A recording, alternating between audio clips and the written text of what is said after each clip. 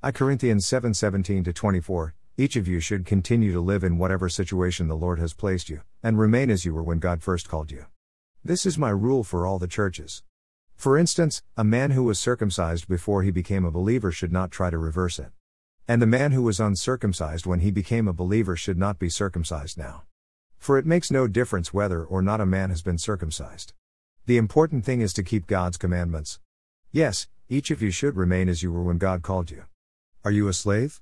Don't let that worry you, but if you get a chance to be free, take it. And remember, if you were a slave when the Lord called you, you are now free in the Lord. And if you were free when the Lord called you, you are now a slave of Christ. God paid a high price for you, so don't be enslaved by the world. Each of you, dear brothers and sisters, should remain as you were when God first called you. NLT. Observation: am I living a life of contentment? Am I finding purpose and fruitfulness in the situation I find myself in? Is the landscaping of my life growing and blossoming, or does the grass always look greener somewhere else? Everyone in life wants to find joy and fulfillment. There is an innate desire to feel that our life matters.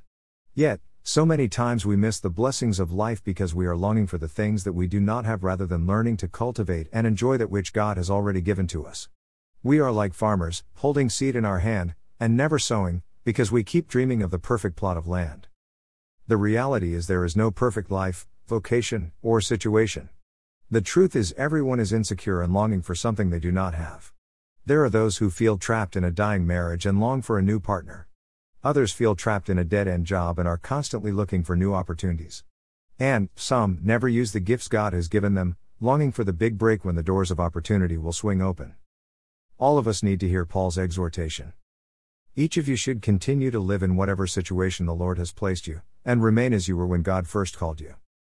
Paul's first focus regarding this statement was to those who found themselves in a marriage where one was a believer and the other was not. The first inclination for many was to leave the unbeliever. Surely God would not want them to continue in a marriage where their spouse did not love the Lord. Yet, Paul encouraged them to stay married to the unbelieving spouse, if they were willing to stay in the marriage. Why? It was so their unbelieving spouse might be saved. Don't you wives realize that your husbands might be saved because of you? And don't you husbands realize that your wives might be saved because of you? 1 Corinthians 7:16 NLT. In this exhortation, Paul was not giving his blessing on Christians marrying non-believers. He was simply exhorting those who had come to Christ, while they were already married, to remain faithful to their marriage and allow God to use their changed lives to draw their spouse to the Lord. The most important thing was the believer's personal fruitfulness in their life and their witness to those in their family. Paul pivots from his focus on marriage to an overriding principle. If this is true in marriage, it is true for others as well. Paul exhorts everyone to stay in the situation they were in when God called them. Were you a Jew? Don't try to become a Gentile. Were you a slave? Don't focus on breaking free but trust the Lord. Live as one who is free in Christ, and allow God to set you free. God paid a high price for you, so don't be enslaved by the world. Each of you, dear brothers and sisters, should remain as you were when God first called you. 1 Corinthians 7:23-24 NLT. Paul was not saying that slavery was something good.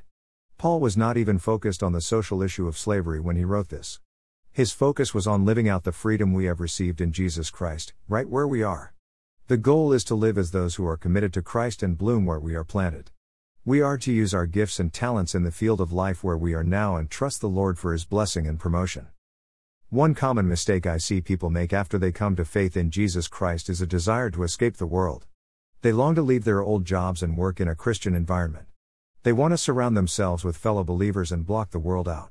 Yet, if every believer did this, if they refused to bloom where they already were planted, who would be God's light in a dark and dying world? When I think about this, I am drawn to remember the life of Joseph. Sold into slavery by his brothers, Joseph found himself in the position of a common slave. No longer was he the favored son.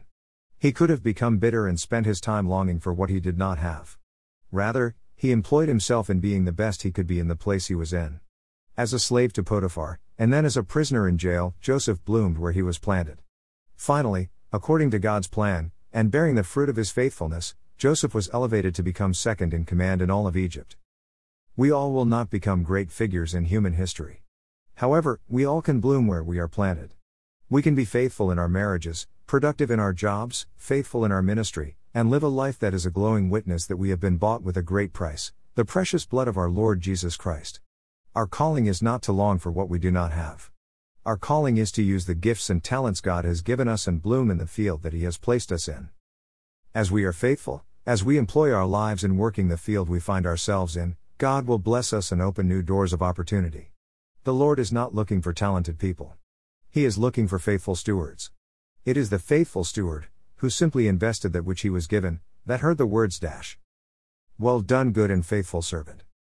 What would happen in our lives, our marriages, our jobs, and our churches, if we all began to live a life of faithfulness, contentment, and bloomed where we were planted?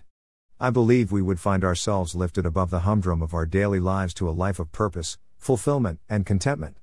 A new anointing would rest upon our lives and churches. And we would experience a harvest of souls being ushered into the kingdom of God. Lord, help me to bloom where I am planted. In Jesus' name.